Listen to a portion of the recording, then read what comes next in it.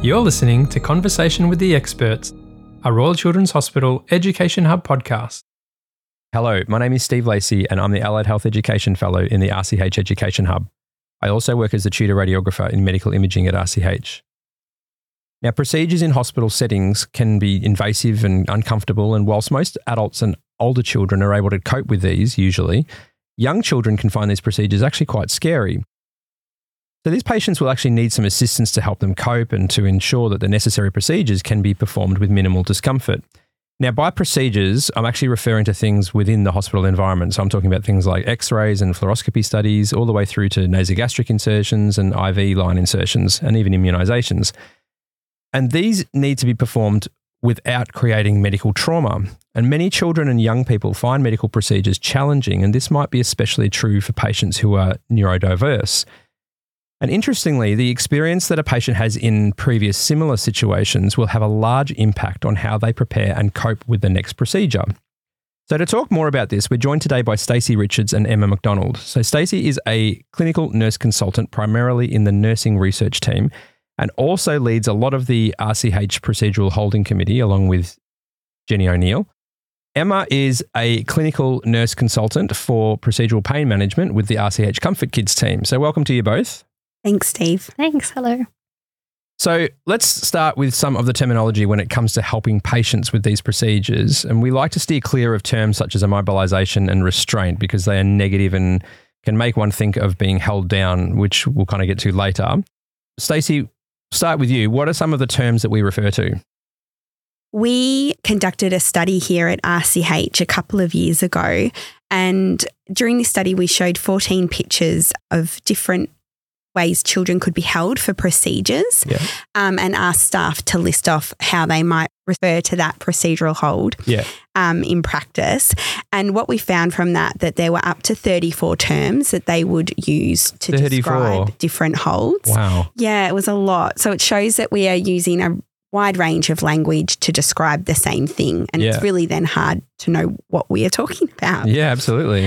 So for one picture in particular, we found that there were up to 11 terms and then up to 20 terms used by different clinicians to describe the same hold. Wow, that's amazing. So what kind of terms are we talking about?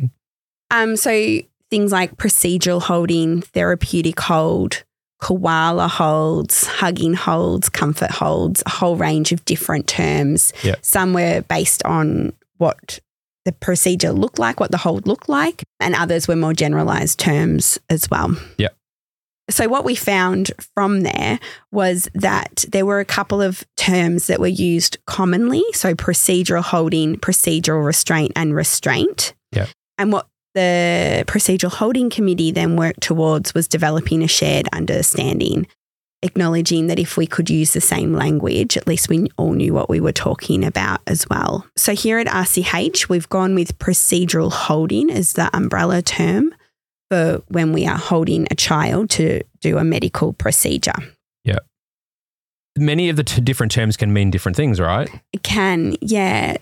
With the Be Positive resource that we developed in conjunction with Comfort Kids and Child Life Therapy here at RCH, we went with the term comfort holds as something that we thought children would have a better understanding of. It's aimed at younger children, preschoolers into primary school. And the clinical term that we're using, procedural holding, is probably a little bit maybe too abstract for them when they don't really understand what procedures necessarily are. So we went down the route of comfort holding because that is our ultimate aim when we're holding children for procedures, is that they are comforted, that they feel safe and supported in that procedure. And that's what that video is all about. Yeah, okay. So are we talking then that healthcare professional may use procedural holding, whereas if we're discussing it with children, we would use comfort holding? Yeah, I think we're definitely working on standardising the language we use as healthcare workers. I think for children, it is a little bit more complex because you've got to meet them with where they are at. And again, we had big discussions about what language to use that would be safe and appropriate for them. And I would recommend that staff, went with familiar language for that child, perhaps what the family are already using as well. And if nothing is being used, the idea hasn't been introduced, then comfort holds is a really good place to start for children to try and pop them on the path to understand what's going to happen in that procedure. Yeah. So let's today then use the term procedural holding as our standard term. And if we look at the more common procedures that occur in any setting, whether it's inside or outside of RCH, I'm kind of thinking like a blood test or immunisation or x-ray. And yes, at RCH, many of us do have experience or even training in helping patients in these types of procedures, but not all of us do. We get a lot of staff that are very, very new to the hospital that don't have any paediatric experience. And certainly outside of RCH, I'd imagine this is even less so. And often we're faced with situations that we don't necessarily expect. You may plan as much as you like, but we may also get a situation that we're not quite expecting. So what are some of the simple things that people can do to ensure that patients are comforted and safe during these procedures? I think from a Comfort Kids perspective, we always say that planning is the most important step for successful procedures. So the more that we can plan beforehand, particularly with the child and their family, to sort of individualise a plan that's going to work best for them, especially often when we're dealing with children who might have neurodiversity, their needs might be quite specific to themselves. Yeah. So it's all about that sort of pre-procedure planning considerations, and we think about that in terms of lots of different factors. So things like the environment. So where are we going to do this procedure? Is it a procedure that requires a specific space? Like obviously in the medical imaging world, you'll have rooms that patients need to be in for their procedures because of the equipment that's required. Yeah. How will we communicate the procedure that the patient needs to them and to their family? We find sometimes it's even as simple as saying, we need to do this procedure because, and a child might not have actually been told what they're having or why they need it. That simple step can be really powerful. Yeah, yeah. And then wherever we can give them choices in those things as well. So although maybe the environment is set, perhaps whether or not they sit on mum's knee or they sit by themselves or they have a choice between a chair or a bed, wherever we can give sort of small choices that make children feel empowered is always really helpful. Yep. Positioning is obviously key. That's why we're here to chat about it today. And like Stacey said, some of the ways that we explain positioning to children are different to the way we might discuss them as professionals. But we're always looking at what satisfies both sort of comfort of the patient and safety of the patient and staff in the room. Yep.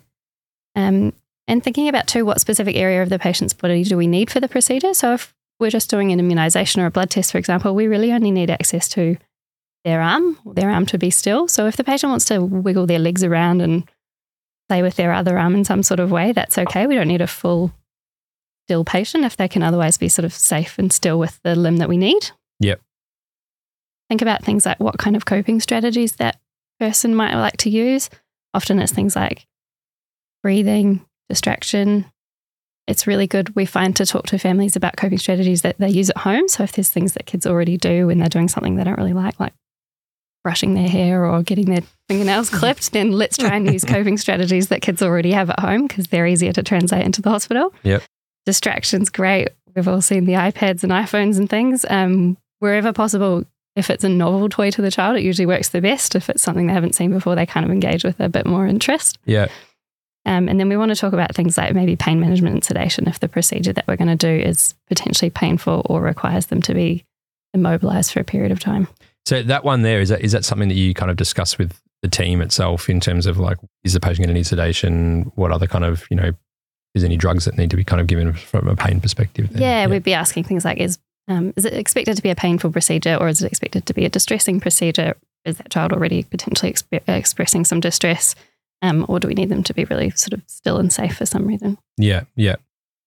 It's an interesting point you make, I think, in terms of the pre-procedure stuff, like all of that kind of planning. And I think people sometimes don't appreciate how much planning actually goes into these types of things. And yes, when it comes to the adult world, if I'm putting a medical imaging hat on here, then we do have to prepare the room and we've got to get the patient ready and things like that. But there's so many extra steps when it comes to kids in terms of what you actually have to do with them as well. What about during the procedure then? Yeah, so during the procedure, there's sort of two factors that are really important. That's sort of psychological supports and then physical supports.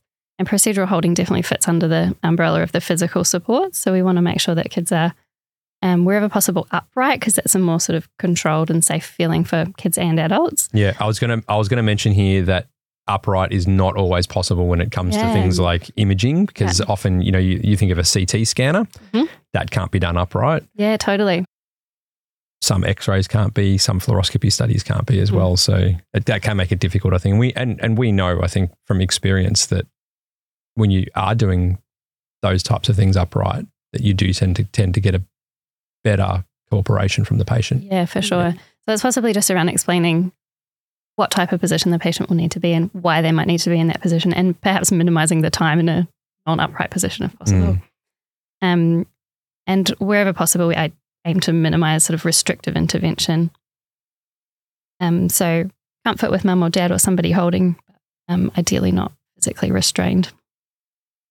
And then the psychological supports can be things like, we already said, distraction, breathing, coping strategies that the child or the family's identified.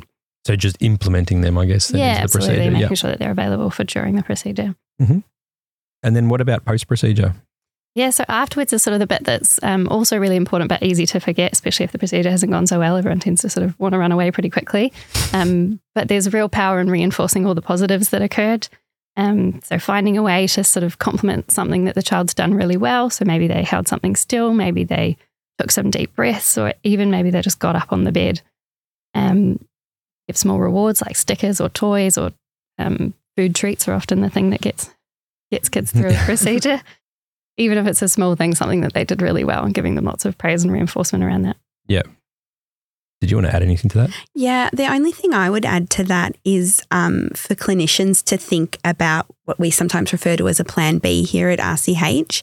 So knowing when we would stop the procedure if things weren't going the way we'd like them to go, if we weren't able to get that image done, that blood test, a dressing changed, if the child's becoming distressed, just knowing when we're going to stop and what we're going to try and do next, I think is really important for clinicians, no matter where you're working with children, to consider and go into the procedure having that in the back of your mind as well. Yeah, that's one thing that I normally kind of cover as well when we have, say, student radiographers coming through our department, is to say that in pediatrics, none of your patients are going to be textbook. Mm-mm. And so you learn the textbook way of doing things, and then you come here and everything goes out the window. So you do need to have a plan B. You actually need to have a plan Z, because it's, but the good thing about it is that in almost everything that we do, there's always more than one way to do it, right? Absolutely. And I think sometimes pausing a procedure if it's not going to plan and the things you've originally put into place aren't working the way you'd hoped they were, pausing and regrouping can be really helpful, not only for the clinicians involved, but it gives the child and the family a little bit of a break and a time to breathe and regroup themselves. And from a clinical point of view, it gets you to sort of pause and think about a couple of things, including, does this procedure need to be done right now? How urgent is it? And what other opportunities do we have to do this procedure? And what else could we include? What are we missing? What could we try? Who else could we get involved to help through this procedure as well? Yeah. I think having that threshold of when we're going to stop and move on to the next thing also helps to avoid that sort of procedural creep where you can start to just sort of add a bit more and more and more. Absolutely. Comfort hold or restraint is often the thing that we start to see. And so rather than also making a bit of a plan on the fly for how we're going to change our plan, we already know once we get to this point, we're going to change to plan B. Yeah. The tricky part is actually knowing where that threshold is, though, isn't it? Really? Totally. It is. Yeah. And it's really different for every patient and family. But yeah, keeping in the back of your mind, if the child is becoming increasingly distressed, that's a good idea to have that pause. Yeah. Which actually brings me to my next point, which is that I've been in a lot of situations before where parents might actually just say, oh, let's just hold them down. Now, their aim, of course, is to think about kind of like ripping off a Band-Aid, so short and sharp. And it sounds easy for something that only takes a short amount of time, like an immunisation or an X-ray or something like that. But I don't think that people really kind of appreciate the ongoing impact that this might have on the child, and in some cases on the family as well, and in other cases even on the actual people doing the procedure. So what are these likely effects for the patient of just holding them down and doing it? There's a few things. There's both sort of short-term and long-term effects that we see. So some of the issues with just doing the hold it down and get it done process can be things like increasing anticipatory anxiety. So the next time we have to do a test or a procedure, that anxiety is higher because you've already had a negative experience in the past. Yeah. That can lead into things like continued avoidance of healthcare, where kids are sort of not keen to come back towards healthcare in case they need to have tests or things that they've previously found tricky. And that can transfer right through into adulthood, where we know that a portion of adults even avoid seeking healthcare because of traumas that they might have experienced in childhood related to procedures. Yeah. And we can see things like increased sensitivity to pain. So where a procedure has been painful before, a person is more likely to experience that procedure with a higher degree of pain in the future. And it might even require more analgesia in order to treat that pain. Potentially, we're also seeing things like harder or prolonged procedures as we go forward. And a lot of the kids that we see in hospital sometimes require multiple visits. And we might be making situations for both the child, the family, and the healthcare providers where each visit sort of gets longer and more tricky because of all those built up negative experiences in the past. Yeah. And just coming back to that, the pain one, it's not necessarily an increased sensitivity. It's all about perception of pain as well, because obviously we all perceive pain in different ways as well. So it's about kind of how they perceive it. So I guess their tolerance of perception is probably going to be a little bit lower. Totally. Yeah. What about long-term, Stacey? So there's a wide range of long-term effects that we might see from procedures not being completed in an ideal way and increased procedural holding. So these might include things like sleep disturbance, feeding problems, inability to self-regulate and regulate emotions, and things like that. We also, as Emma pointed out, see an avoidance of healthcare that can last well into adulthood, and long-term memories can really have people like not wanting to engage with healthcare professionals and have a lot of post-traumatic stress and things like that from that experience. So, wow, it seems so simple but unpleasant to just kind of hold them down, but that impact does actually sound pretty horrible. How can we then empower a practitioner to go back to the parent and to tell them that it's actually inappropriate for the patient to just do the hold down thing? I think it's just about making sure that we've explored all the other options and presenting those as options to the clinicians. So making sure that we have explored all the sort of non-pharmacological and pharmacological supports that we can use before we get to restrictive intervention. And important to acknowledge that everyone has a different sort of parenting style, clinical background and experience with children during procedures. Yeah, and I think important to remember the families and children that we're working with aren't privy to all of the healthcare and health knowledge that we have as health clinicians. I think it can be really easy to just assume that everyone has the same baseline knowledge on health and the way we can do procedures. So I see it as a really important role for all healthcare clinicians to really advocate for our patients and our families that there is a better way. We don't have to have a high level of distress to get things done, and to advocate those different options for them, because they are possibly things that they just didn't even know were an option. Something that I've seen in my practice is just being able to say, actually, this isn't urgent. We don't need to do this procedure right now. Yeah. Let's pause and come back to it. And the parents, they don't necessarily know that they can do that and that there is a better time or there is another option. So speaking up for them, I think, is really important. Yeah, I think a lot of times parents are saying we'll just have to hold them because they think that if it's either hold them and do the procedure or don't do the procedure, when we explain that there are ways to do the procedure without holding, that we can explore those options as well. Yeah, absolutely. And I think that leads really nicely into a study that the nursing research team conducted at the start of this year, where we did interviews with families about their experiences in procedures and procedural holding. So the main themes we found from that study were that overall parents want to act as a protector for their child, which I'm sure comes as a surprise to nobody. So they will be communicating the child's needs and they're really feeling what the child is feeling as well. And then we found there was sort of a continuum where parents moved from a comforter, so where they're providing reassurance and being present, into helping. So they're seeking a role. They might be helping with distraction, perhaps even helping hold a child's arm or hold them still, into a parent as an enforcer role where they've really clicked into that. We've just got to get it done. Let's just get this over and done with as quickly as possible. So I really see our job as healthcare clinicians in helping them move out of the enforcer role wherever possible, because we often know there is a better way to do this and there are other options that we could explore as well. Yeah. And I think I just want to point out that at the time of recording today's podcast, this research is still a work in progress, right? It is. It's not published yet. Yeah. But watch this space, everyone. Yes, it's coming out. We're working towards it. Great to hear. I think that RCH is very lucky enough to have this procedural holding committee, which of course Stacey is one of the leaders of. Stacey, can you just explain to those listening what the procedural holding committee is? Yeah, absolutely. So it's been a really exciting opportunity for us here at RCH to bring together clinicians from a range of backgrounds to discuss procedures and particularly focus on procedural holding across the hospital in all the different settings that we see that occur here.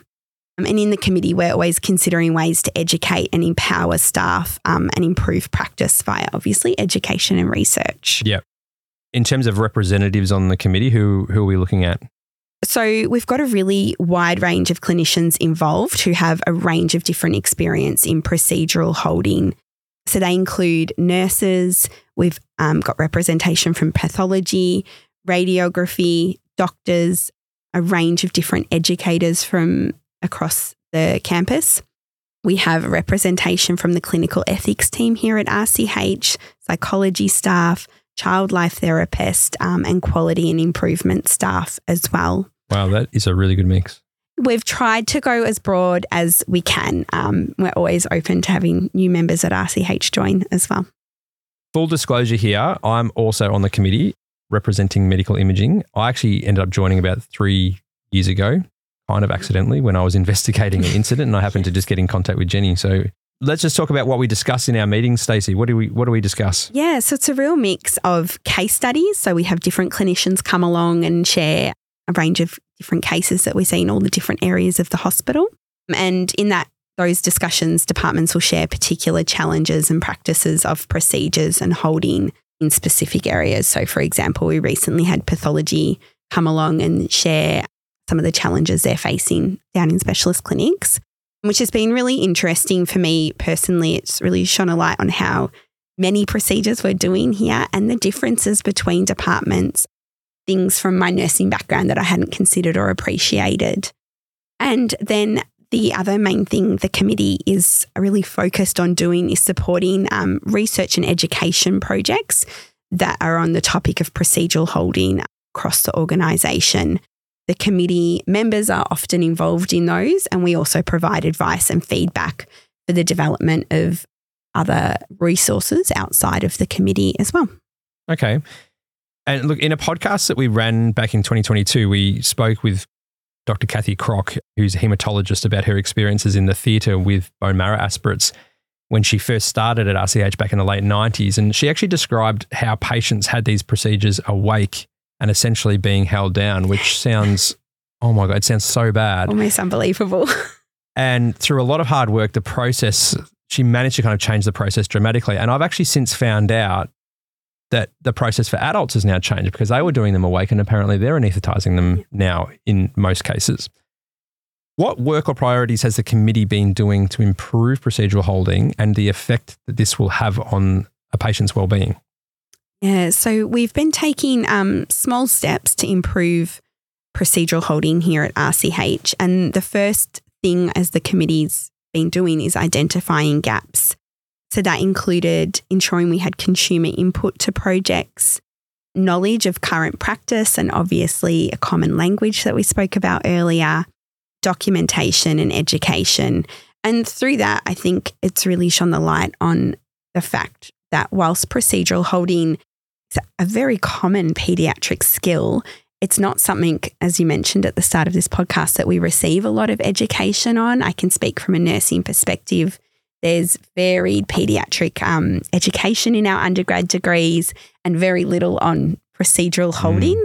Often when we think about procedures, we're thinking about sedation and pain relief and things like that and actually doing the task. A lot of it ends up being on-the-job experience. On-the-job experience, yeah, absolutely. The committee has been involved in a couple of projects and research projects to date two of which I've mentioned. So we had the first survey that we sent out to staff, understanding the terminology used. We've interviewed families on their experiences. And after that, we also ran focus groups with nurses discussing their experiences of procedures and procedural holding. So we're in the process of coding that. And those projects have all been guided by the Procedural Holding Committee. The committee also worked closely with our EMR team here at RCH and other key stakeholders to develop what is now called the Procedure Hub. So we were particularly excited to get a dedicated prompt and space for clinicians to document if and what procedural holding is being used, so that we can have a bit of a benchmark of what's actually happening out in practice. So this was launched in April this year, and we're currently planning the evaluation of how it's being used in practice. Yeah. And we're beginning to develop some education resources to shine a light on procedural holding in paediatrics and highlighting the best practice principles, some of which Emma spoke to today, to ensure patients feel supported and comforted and have control in their procedures. So again, we've provided support and input to some of these resources. So notably the Be Positive, A Child's Guide to Hospital Comfort Holds video, which is available now. And with the support of the Vera Scantleby Brown Scholarship, we're developing 2 videos for healthcare workers on the topic of procedural holding. So we're hoping they will be available in early 2024 via our external LMS. Yeah, which is learn.rch.org.au. Thank you. It's also just been a really great opportunity to provide space for staff to reflect on practice and discuss how holding occurs across a range of paediatric specialties. To take that one step further, the committee is hosting a procedural holding symposium here at RCH to really allow clinicians to come from across Australia to discuss procedural holding and really reflect on our practice and plan some collaborative work forward in this space. Mm-hmm. That's fantastic. And look, the committee's definitely been very, very busy, and it's great to see that so many resources are being developed that will ultimately improve the patient experience. To finish off, can you just give us a brief rundown as to the resources that people can access now that may actually help? And this is hopefully a way that we can bring together a few of the resources that we've talked about in this podcast, so that way people kind of know where to find them. And we're going to put all these in the show notes as well. Stacey, what about for families? Yeah, so for families, we have a range of kids' health info fact sheets and podcasts. So they're all available on the RCH website under Kids Health Information. Mm-hmm. The RCH Comfort Kids has a fantastic website as well with resources for children. And in particular, that's where you'll find the RCH Be Positive videos. And what about for clinicians, Emma? So there's the RCH nursing guideline, which is titled Procedure Management, that has lots of great points on all of the things we've talked about today. There's the RCH Education Hub podcast with Comfort Kids. Yep. And there's also an episode of the RCH Ethics podcast called Essential Ethics, where we talked about holding children for procedures. One other resource that's external to RCH that I'd recommend clinicians have a look at is the I Support website, which discusses rights for children during procedures. Yeah. And I'll also add that the Education Hub now has a newsletter for all healthcare professionals that people can register to access, and the committee will provide any updates via this newsletter as well for external clinicians. Thanks again, Stacey and Emma, for your contributions today. Thanks for having us. Thank you so much. Thanks for listening to Conversation with the Experts, part of the Royal Children's Hospital Education Hub podcast series. If you'd like to hear more of our podcasts, check out our other podcast show, Teach, Think, Treat, where we discuss aspects related to teaching and learning in a busy clinical setting.